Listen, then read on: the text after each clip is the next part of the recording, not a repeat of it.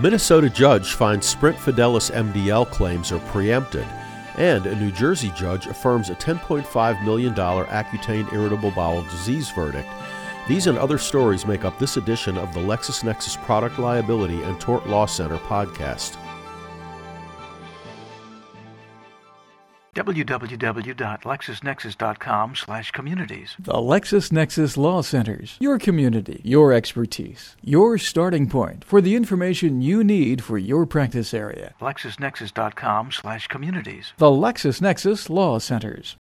Did you know? There are LexisNexis community pages for insurance law, products liability and toxic torts, real estate, and bankruptcy. Did you know? There are LexisNexis community pages for workers' compensation law, environmental and climate change, tax law, emerging issues, and more. Did you know? Every LexisNexis community gives you the opportunity to read, listen to, and comment on a wealth of content specific to each practice area. Did you know? You can register for free and can access all of our community pages from one central location. Join the LexisNexis communities. www.lexisnexis.com/communities. The federal judge in the Medtronic Sprint Fidelis Leeds multi-district litigation has ruled all claims in the plaintiff's master consolidated complaint are preempted by federal law. Last year, the Judicial Panel on Multi-District Litigation transferred related cases seeking recovery because of Medtronic's recalled Sprint Fidelis defibrillator leads to the District of Minnesota. The leads were recalled in 2007 because of the potential for fracture, which can cause unnecessary shocks or failure resulting in serious injury or death. Medtronic moved to dismiss the master complaint, arguing the plaintiff's claims were preempted under the Food, Drug, and Cosmetic Act pursuant to the U.S. Supreme Court's recent decision in Regal v. Medtronic. MDL Judge Richard Kyle said the court, quote, recognizes that at least some plaintiffs have suffered injuries from using Sprint Fidelis leads, and the court is not unsympathetic to their plight. But plaintiffs assert claims for which the court simply cannot provide a remedy. Congress has decided to limit medical device manufacturers' liability in order to spur innovation, even though individuals are sometimes injured when using medical devices. Plaintiff's remedy, therefore, lies with Congress and not with this court or any other court, end of quote. A New Jersey state court judge has affirmed a $10.5 million Accutane inflammatory bowel disease verdict. The judge denied motions for judgment notwithstanding verdict or a new trial for defendant Hoffman LaRoche. Kami Kendall took Accutane during 6 periods of time from 1997 to 2003. In April 1999, she was diagnosed with inflammatory bowel disease, or IBD. Kendall's case was tried in New Jersey's Accutane mass tort case in Atlantic County Superior Court. The jury awarded $78,500 for past medical expenses and $10.5 million in unspecified compensation. Last week, Judge Carol Higbee affirmed her denial of Roche's motion for dismissal based on the statute of limitations. Judge Higbee also said Roche's pertinent post-trial arguments in the case were denied in another Accutane IBD case tried in the court. The judge said the factual and legal arguments of the two cases are so similar that the court incorporated the findings of fact and law from the court's memorandum of decision in the other case. In mid-November, another Atlantic County Superior Court jury awarded plaintiffs in 3 non-surgery IBD cases $12.8 million. No post-trial motions have been filed in that case. For LexisNexis Legal News, I'm Emerging Drugs and Devices Editor Tom Moylan. Meanwhile, Judge Higbee has ruled that whether a 2001 patient medication guide for Accutane users adequately warns of inflammatory bowel disease is a jury question. More than 80 out-of-state plaintiffs sued Hoffman LaRoche in Atlantic County Superior Court, alleging that the acne drug caused them to develop IBD. Roche filed an omnibus motion for summary judgment, arguing that a patient medication guide adopted in January 2001 adequately warned about IBD.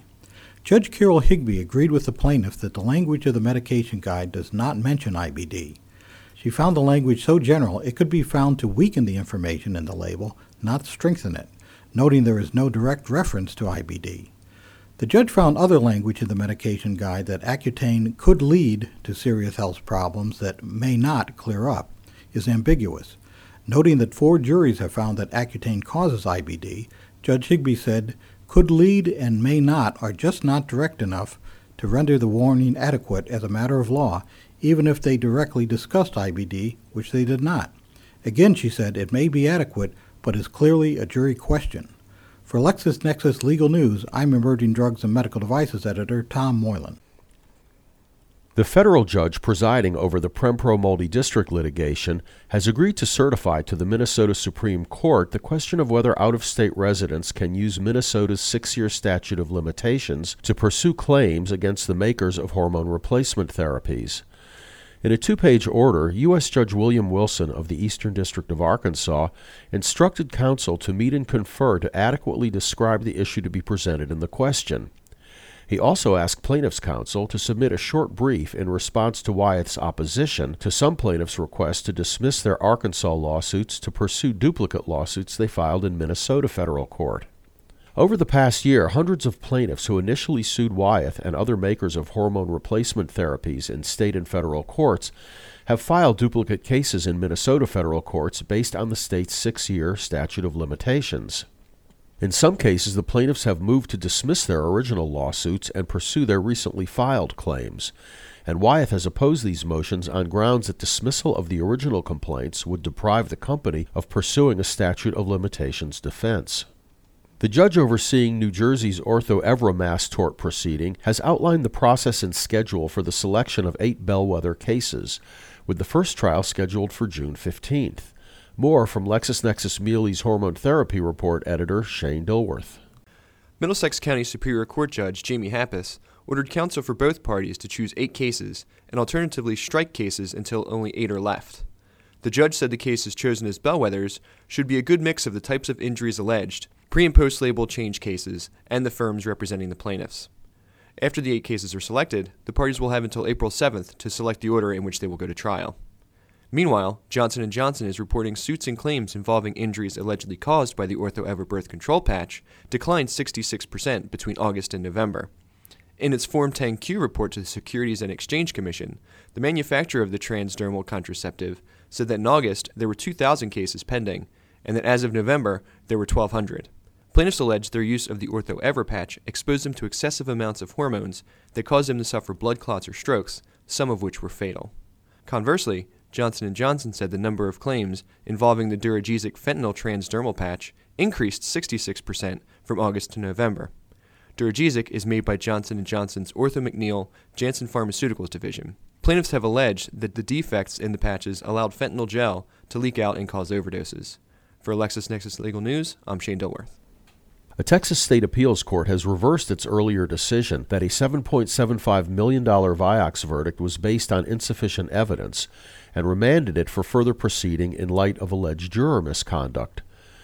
The Fourth Court of Appeals reversal centered on specific causation, whether the surviving family proved that Vioxx and not 71-year-old Leonel Garza's several existing risk factors caused his heart attack and death in 2001. In its May 14th decision, the court had ruled that the plaintiffs had not proved. This time, the panel said it could not conclude that Dr. Americo Simeone's causation opinion, premised on Garza's stable cardiac status and the rare formation of 2 blood clots, was little more than speculation or amounted to no evidence on this issue. Therefore, the court said, after reviewing the evidence and considering the appropriate standard of review for legal sufficiency challenge, the plaintiffs carried their burden of presenting legally sufficient evidence to support a finding of specific causation. The court did, however, render a take-nothing judgment on design defect, saying the plaintiffs' arguments about a safer alternative design for Vioxx were too speculative to sustain the claim. Having reinstated the plaintiffs' other claims, however, the court had to address controversies its earlier decision avoided as extraneous, including the relationship between a juror who was a school custodian and plaintiff Felicia Garza, who taught at the same school. Garza had allegedly loaned the juror more than $12,000, but when questioned at voir dire, the court said the juror said only that he knew Garza from school and did not admit to the loans. The court said the trial judge's failure to find juror misconduct was an abuse of discretion and remanded the case for further proceeding. The Texas Supreme Court has held that the equitable, if arguably slower remedy that the federal asbestos multi-district litigation would provide if a Maine resident refiled his Texas asbestos action in Maine does not outweigh the benefits of forum nonconvenience dismissal. Austin Richards of Maine sued a number of companies in Texas state court, alleging he developed mesothelioma in 2005 from exposure to their asbestos-containing products. 7 defendants moved for dismissal on forum non-convenes grounds. The trial court judge noted that Richards lived, was exposed, and would probably die in Maine, but denied the motion, saying that if refiled, the case would likely end up in the, quote, black hole, end quote, of the federal asbestos MDL. However, the Texas Supreme Court said, quote, delay in disposition of a case might happen in any jurisdiction depending on docket congestion, statutes, and procedures mandating preferential setting for certain types of cases, fiscal conditions of the judiciary, and numerous other possible conditions and events, end quote. The court said such factors are unknown and necessarily speculative, and such complex matters are best avoided in forum decisions. And even if Richards' case is refiled in Maine and then transferred to the federal asbestos MDL, the court said he has not lost access to remedy for his injuries. The court explained, quote, though Richards and others may be critical of the methods used and time taken to dispose of pretrial matters in the federal asbestos MDL scheme, the scheme is designed to resolve asbestos cases, not deprive injured parties of a remedy, end quote. For LexisNexis Legal News, I'm Muley's asbestos litigation editor, Brian Redding. A California federal judge has issued a stipulation that confirms a previous ruling allowing plaintiffs to pursue class action claims against a collection of manufacturers and distributors of children's toys that were found to contain lead, on grounds that a voluntary product replacement program instituted by the defendants does not bar a state law refund remedy. U.S. Judge Dale Fisher of the Central District of California issued a ruling in late November in which he denied a motion to dismiss filed by defendants Mattel, Walmart, Fisher-Price, KB Toys, Kmart, Toys R Us, and Target. Close to 20 plaintiffs have sued those companies alleging injury and negligence for making and selling children's toys that contained lead. Judge Fisher found the plaintiffs properly alleged injury and said that, contrary to the defendants' argument, recovery for future medical monitoring is allowed under California law.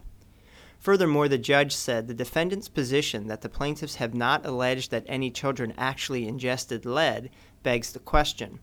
The main point of the medical monitoring claim, he said, is that no one knows whether the children in question actually ingested the lead, which is the reason for monitoring in the first place. Judge Fisher said the argument that some plaintiffs have not been injured because they received replacement toys as part of voluntary recalls was unpersuasive.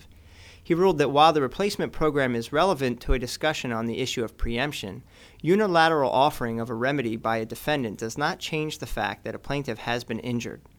For LexisNexis Legal News, I'm Mealy's Lead Litigation Publication Editor, James Cordray. Florida Attorney General Bill McCollum has announced a $12 million multi-state settlement with toy maker Mattel and subsidiary Fisher-Price.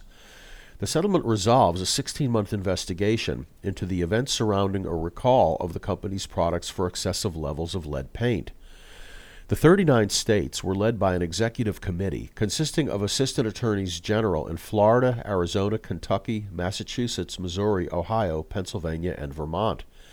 The action was filed in the Broward County, Florida Circuit Court. In 2007, the U.S. Consumer Product Safety Commission recalled close to 2 million Mattel and Fisher-Price toys made in China, alleging the toys contained excessive levels of lead. The agreement requires tougher standards for toys manufactured after November 30th. Mattel will immediately drop the acceptable lead levels in surface coatings from 600 to 90 parts per million. The Washington Supreme Court has held that neither negligence nor strict liability theories require the maker of an evaporator later filled with third-party asbestos-containing insulation to warn users that the product might contain asbestos. Joseph and Janet Simonetta sued a number of companies in King County Superior Court, alleging his lung cancer was the result of asbestos exposure while in the U.S. Navy. Among the claims were those against Viad Corporation, alleging that to operate properly its evaporators needed insulation Viad knew would contain asbestos, and that it had a duty to warn about its possible presence. A trial judge dismissed the claims, but the Washington Court of Appeals reversed. But on appeal, Washington's High Court noted that under negligence laws, quote, component sellers are not generally liable when the component itself is not defective, end of quote. Washington case law analyzing the Second Restatement of Torts, Section 288, generally limits the analysis of the duty to warn of the hazards of a product to those in the chain of the distribution of the product, such as manufacturers, suppliers, or sellers. Therefore, the court found little or no support under case law for extending the duty to warn to another manufacturer's product. Nor, the court said, can Viad be held liable for strict liability failure to warn. The court noted that Viad had no control over the manufacture or marketing of the asbestos insulation later added to its product, and that the U.S. Navy, not Viad, selected the type of insulation used. A Colorado woman this month filed a class action lawsuit accusing a leading video game manufacturer of producing a faulty gaming controller. Molly Elvig sued Nintendo of America in the District of Colorado, asserting violation of the Colorado Consumer Protection Act and breach of warranty through its sales, marketing, design, and distribution of its Nintendo Wii video gaming system. Elvig claims the wrist strap on the Wii's remote gaming controllers routinely break during normal game use. She said that when the strap breaks, the controller can fly out of the user's hand, causing personal injury or damage to personal property. Elvig cited numerous reports where the strap has broken, causing the controller to fly into television screens and injuring users or observers, and claims her 11-year-old was using the game when the wrist strap broke, causing the controller to fly into and shatter Elvig's 52-inch flat-screen Samsung television. The plaintiff claims that despite its knowledge of hundreds of incidents where the controller strap has broken, Nintendo has failed to report the existence of a single incident to the Consumer Product Safety Commission. You're listening to the LexisNexis Product Liability and Toxic Torts Practice Center podcast. If you'd like more details on these and other stories, visit www.lexisnexis.com/mealies. Or go to the LexisNexis community page at www.lexisnexis.com/communities and click on the Torts Law link. The LexisNexis Product Liability and Toxic Torts Practice Center podcast was written by the editors of Mealy Publications, current and targeted legal news and litigation reports. Copyright 2008 by LexisNexis, a division of Reed Elsevier Incorporated. LexisNexis Total Practice Solutions. I'm Michael Lefkowitz. Thanks for listening.